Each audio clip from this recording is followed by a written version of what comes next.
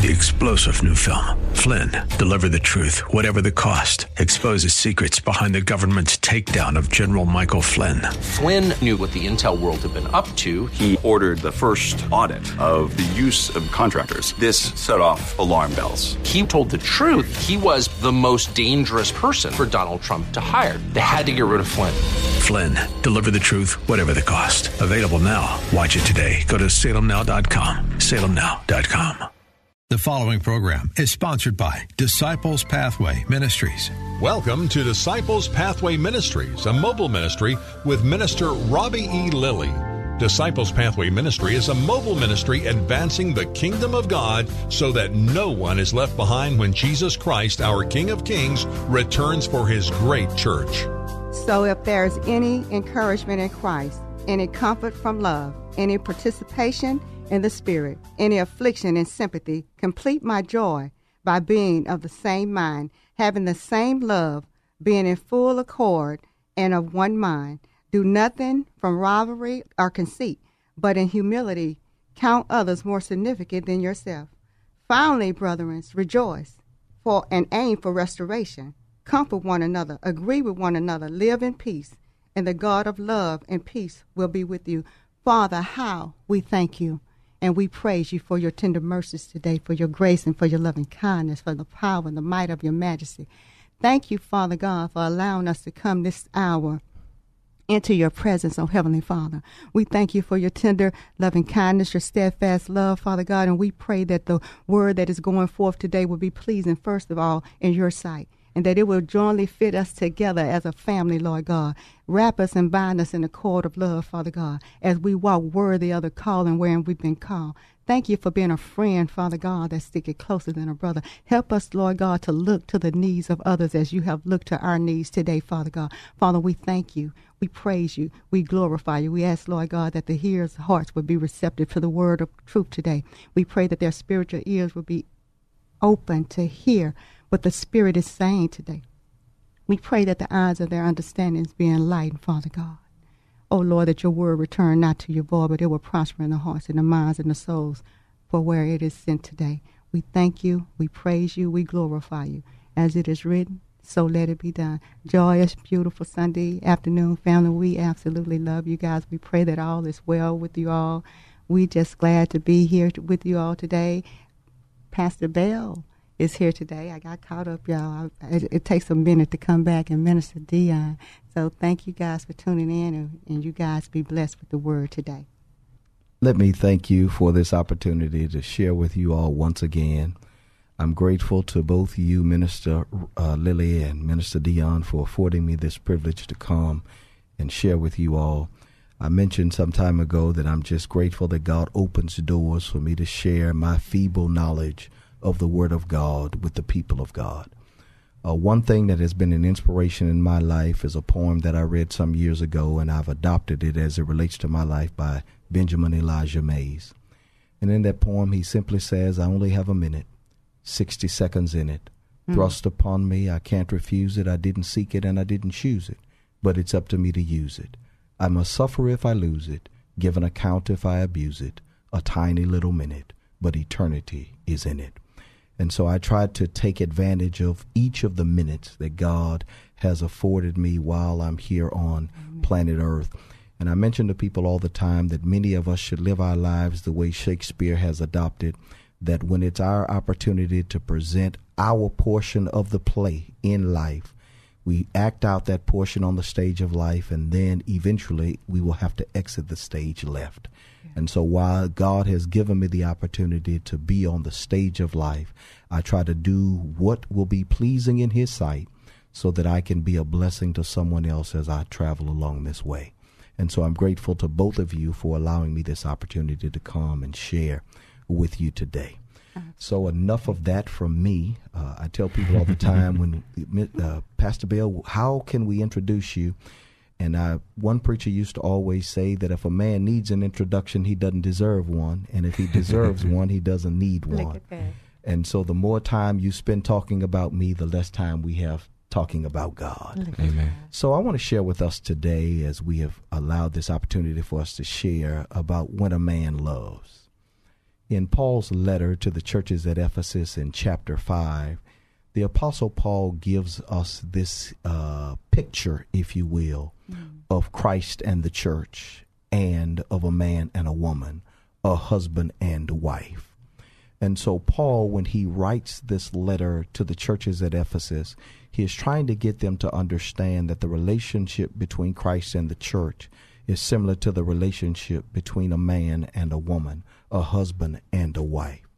And so in Ephesians chapter 5, commencing at verse number 25 through verse number 33, long before Percy Sledge or in my generation Michael Bolton ever sang that song, When a Man Loves a Woman, God had already given man instructions on how he ought to love the mate, the helpmeet that he had given him. And I suggested to you when we first began this journey that God did two things for Adam before he ever gave him Eve. He first established his relationship with God, and then he gave him a job. And so I encourage every man, before you can properly move in the direction that God wants you to go, you have to establish your relationship with God first. And then that thing that God has gifted us with, that passion that we desire, do that thing to the glory and honor of God. Yeah. So in that passage in Ephesians chapter 5, the Apostle Paul commands a husband to love his wife 3 times. In verse 25, he says, husbands, love your wives. He repeats it again in verse number 28, husbands, love your wives. And then he repeats it again in verse number 33, husbands, love your wives. And one preacher used to always say that whenever something is repeated again, there ought to be a gain. And so Paul is trying to get us to understand that we ought to learn something about this love relationship between Christ and the church, between a husband and a wife. He is saying that husbands should be tough, yet we should be tender. Husbands should be strong, but we should also be sensitive. We should be fierce, but we should also be friendly. And so this love that the Apostle Paul is speaking of, and we often talk about the various kinds of love, but I like the way the late Reverend Dr. A. Lewis Patterson used to define love. He used to always say that love is a minimum of emotion and a maximum of evaluation of need, and the fulfillment of that need in a spirit of self-sacrifice, even when you don't feel like doing it. Yes, now, in order to unpack all of that he said, that love is a minimum of emotion and a maximum of evaluation of need, and the fulfillment of that need in a spirit of self-sacrifice, even when you don't feel like doing it, he simply says that whenever his children would wake up late at night, and he and his wife would look at each other trying to decide which one of them was going to go and see about what the child needed. He said, I didn't feel like getting up, but because of the love that I have for my child, I'm going to go and see about their need. It's not about how I feel about my wife, but actually meeting her need. And so the same love that Christ has for the church, he says that's the same kind of love that we ought to have for our spouses. So when he talks about this love, I want to suggest to us that there are 4 aspects to this love that the Apostle Paul talks about in Ephesians chapter 5. The first aspect of that love is a sacrificial love. Now, I'm not suggesting that you and I can die for our spouses, Minister Dion, because we can't do that. Right. The sacrifice that you and I make is not going to save our spouse. And any sacrifice that any other man makes is not going to save his wife. But when he talks about this sacrifice, he's saying to you and I that the love and sacrifice that we are willing to make is not about us, but rather putting their needs before our needs. Right. God says it to us in Romans chapter 5 and verse 8, that while we were yet sinners, Christ died for us. But that's only because of the love that Christ and God had for his people. So he tells us 3 ways that we ought to love our spouses in this passage. He says that you should love her the way Christ loved the church. Christ loved the church so much so that he was willing to die for the church. He says that we should love her the way we love our own bodies. And Minister Dion, as I look at him exercising and working out, he wants to make sure that his body looks good. And so the same passion and drive that he has for working out, and the same passion and drive that we as men have for our physical bodies, that's the same passion and love that we ought to have for our wives. And then he says you ought to love your wife the way you love yourself. And I don't know any person that hates themselves. I don't know any person that dislikes themselves. So the same love that I have for myself, when I look in the mirror to make sure that my tie is on straight, when I look in the mirror to make sure that I've washed the grit and grime away from my face, that's the same love that I ought to have for my wife. So Paul says that there ought to be a sacrificial love. That word sacrifice comes from two words that really means to make sacred. Sacro meaning sacred, and physio means to make. So whenever we make a sacrifice, we are making that sacrifice sacred, not to ourselves, but we're making that sacrifice sacred unto the Lord.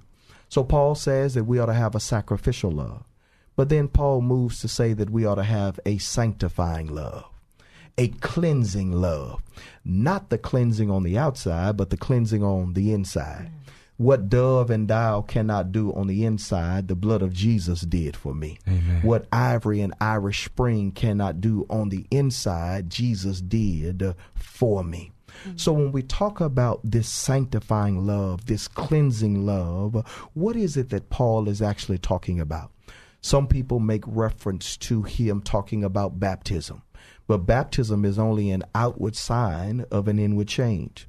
Other people say that when Paul talks about this cleansing love, he is referring to the Jewish ritual that a bride would go through before marriage.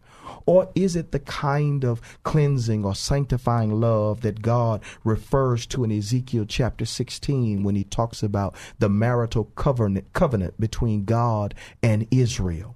No, when he talks about this cleansing or this sanctifying, he is not talking about that is on the outside, but rather that that's on the inside. The cleansing that takes place on the inside. And one thing I love about God is his power over nature. Yes. I never understood how God could take a black cow, allow him to eat green grass, and then he produce white milk. And then when it's turned and churned, it becomes yellow butter.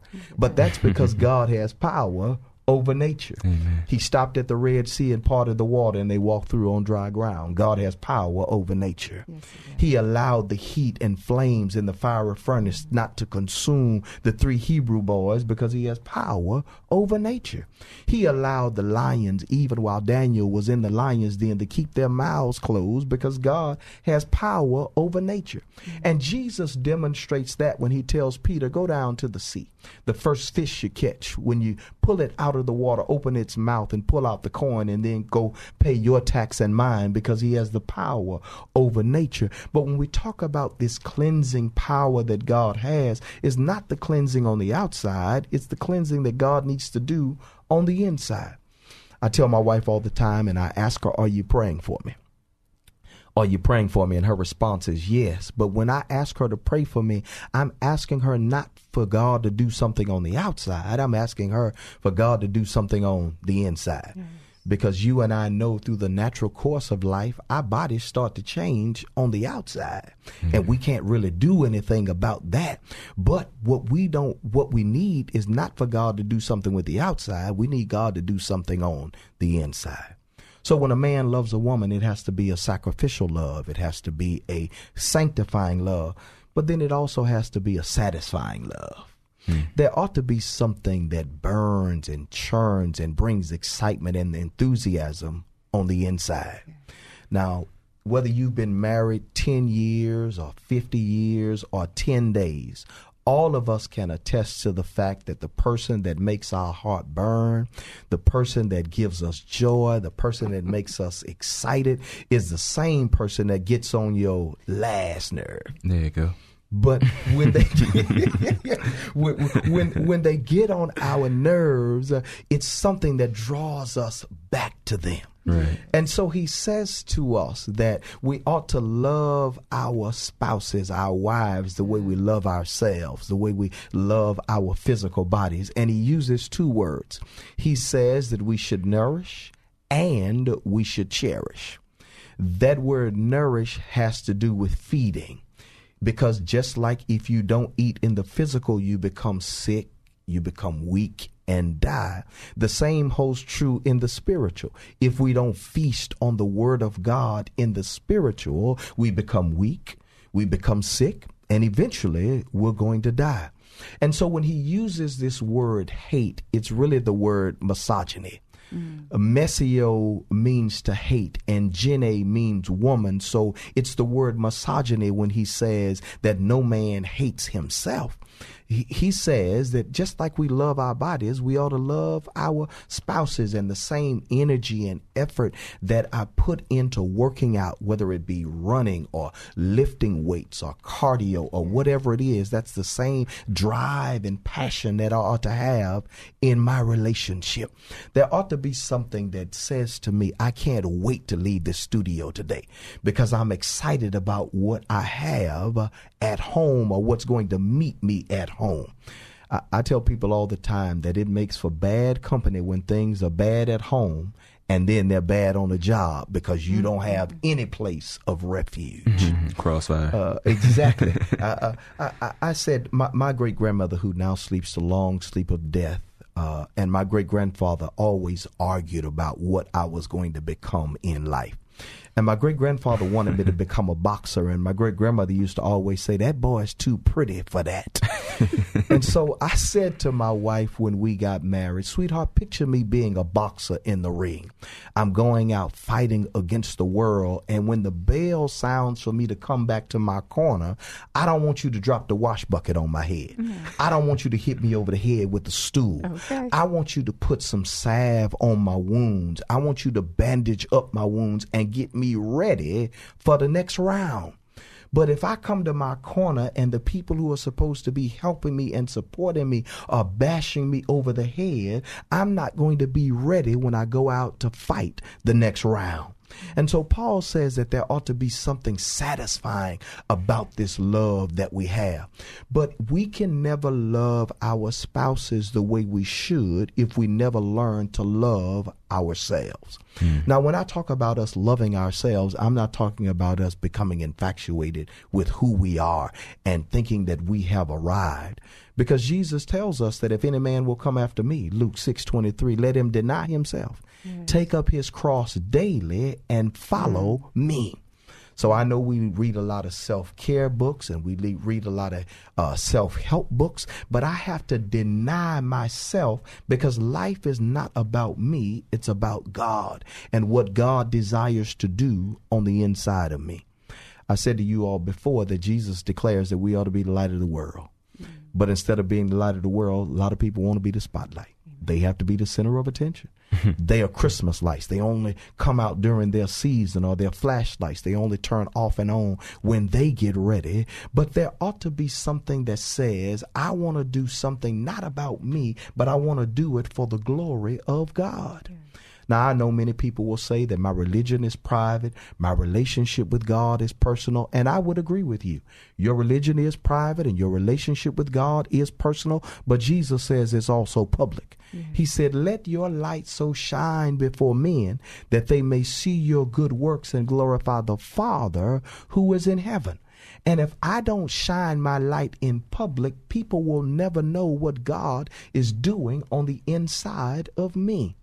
So Paul says that there ought to be a sacrificial love. He says that there ought to be a sanctifying love. There ought to be a satisfying love. But then Paul closes finally by saying that there should be a sustaining love.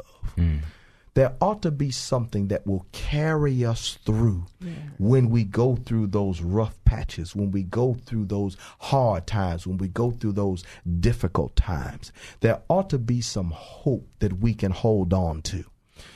When I was a student at Sam Houston State University, all of my classes revolved around the stories. The Young and the Restless, All My Children, and Days of Our Lives. But you all will recall during the days of our lives, there were two characters, one by the name of Brady and another one by the name of Hope. Brad and Hope. Brad became ill once, and he was in the hospital, and they didn't know whether or not he was going to make it. And during the course, it's just television. They would play scenes that had happened on previous episodes. But that was a scene when he wanted to leave. He was desiring to go. He wanted to, in essence, die. But he started reminiscing about all the time that he had spent with Hope and how Hope had brought him through. And then toward the end of that episode, he finally opened his eyes and he saw Hope. And the doctor asked him, "Why didn't you give up?" And he said, "Hope brought me through." And so when we have those rough patches in life, when we have those struggles in life, there ought to be the hope, that love that carries us safely through. Amen. The story is told of Robert McCulkin. And Robert McCulkin was the president of Columbia Bible Seminary. He retired abruptly in 1990, and people didn't understand why. His wife had developed dementia and Alzheimer's, and he received a lot of press because of his abrupt retirement, and people didn't understand why. And finally, he asked one of his colleagues, "Why is there this big discussion and debate about me retiring?" And he said, "We've always heard of women standing by their man, but rarely do we hear about a man standing by his woman." And he retired because he said that was the least he could do because of all that his wife had done in terms of supporting him. And I say to men today, because of the support that we receive from our spouses and the love that they give us, we in turn ought to be able to give them that same love and support. They follow us, they help us fulfill our dreams, and we ought to follow and support and help them pursue their dreams. Amen. So if there's anything I can say to the men today, and that is our love for our wives ought to be exemplified, ought to be the same example that the love that Christ had for the church. Thank you all for allowing me to share with you. Amen, amen. And that's a mighty and that's a beautiful and bold word. And I always look at that particular verse in Scripture, and I always just question, why does God tell men to love the wives, but never once did he tell a wife to love her husband? And I began to realize that God set us as the beacon and the light and the example of love, because when you give something to a woman, when you give a seed to a woman, she's going to turn around in 9 months and give you life. Absolutely. And a child. And so if you can plant that seed of love in that woman, she can turn around and give you something so amazing. And so that's a beautiful word, and I receive of that, and I hope our listeners do also. Absolutely. Amen. Absolutely. I shared with my family, I'm sorry. Today. No worries. I shared with my family just the other day that you can give without loving, but you can't love without giving. Repeat that, Pastor. You can give without loving, but you can't love without giving. Isn't that something?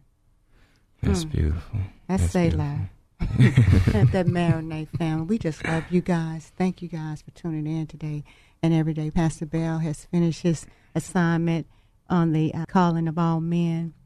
He's covered a lot of things, and if you missed any of the messages, just go back to the One Voice I Speak Life podcast program and subscribe and share the podcast that supports the ministry. And we just thank Pastor DeAndre K. Bell for coming and extending himself the entire month of July with us. That's so amazing, so awesome. Of course, whenever the doors of opportunity are here for him to come back, we want him to have him back. We just thank you guys for your support. We thank you for your love. We thank you for all the things that you allow us to speak into your life. I mean, we all on this journey together, and we better together. So we want to encourage you guys to keep standing, keep fighting, continue in the faith, and know that love is greater than death, and love is more powerful, and perfect love casts out all fear. Ms. Dion's going to close us in prayer. We bless you guys. We encourage you guys to keep fighting. We never want to close our program without an opportunity to receive of such salvation. And if you are ready to receive of salvation, I know a lot of what we're talking about is a lot to digest, but the Spirit is with us and in us and is readily made available to us by the blood. So if you'll repeat after me, Lord, I am a sinner. in need of a Savior. I believe you hung, bled, and died in my place. You, the Son of God, then rose and is now seated at the right hand of the Father. Lord Jesus, you are welcomed in this place of my heart. May your spirit never depart. Receive me as I receive you this day. In your holy name we pray. Amen and amen. Amen. If you have just received of salvation, heaven is rejoicing. We here at Disciple Pathways are rejoicing. We love you. And until next time, family, one voice, I speak life. Thanks for listening to Disciples Pathway Ministries with Minister Robbie E. Lilly.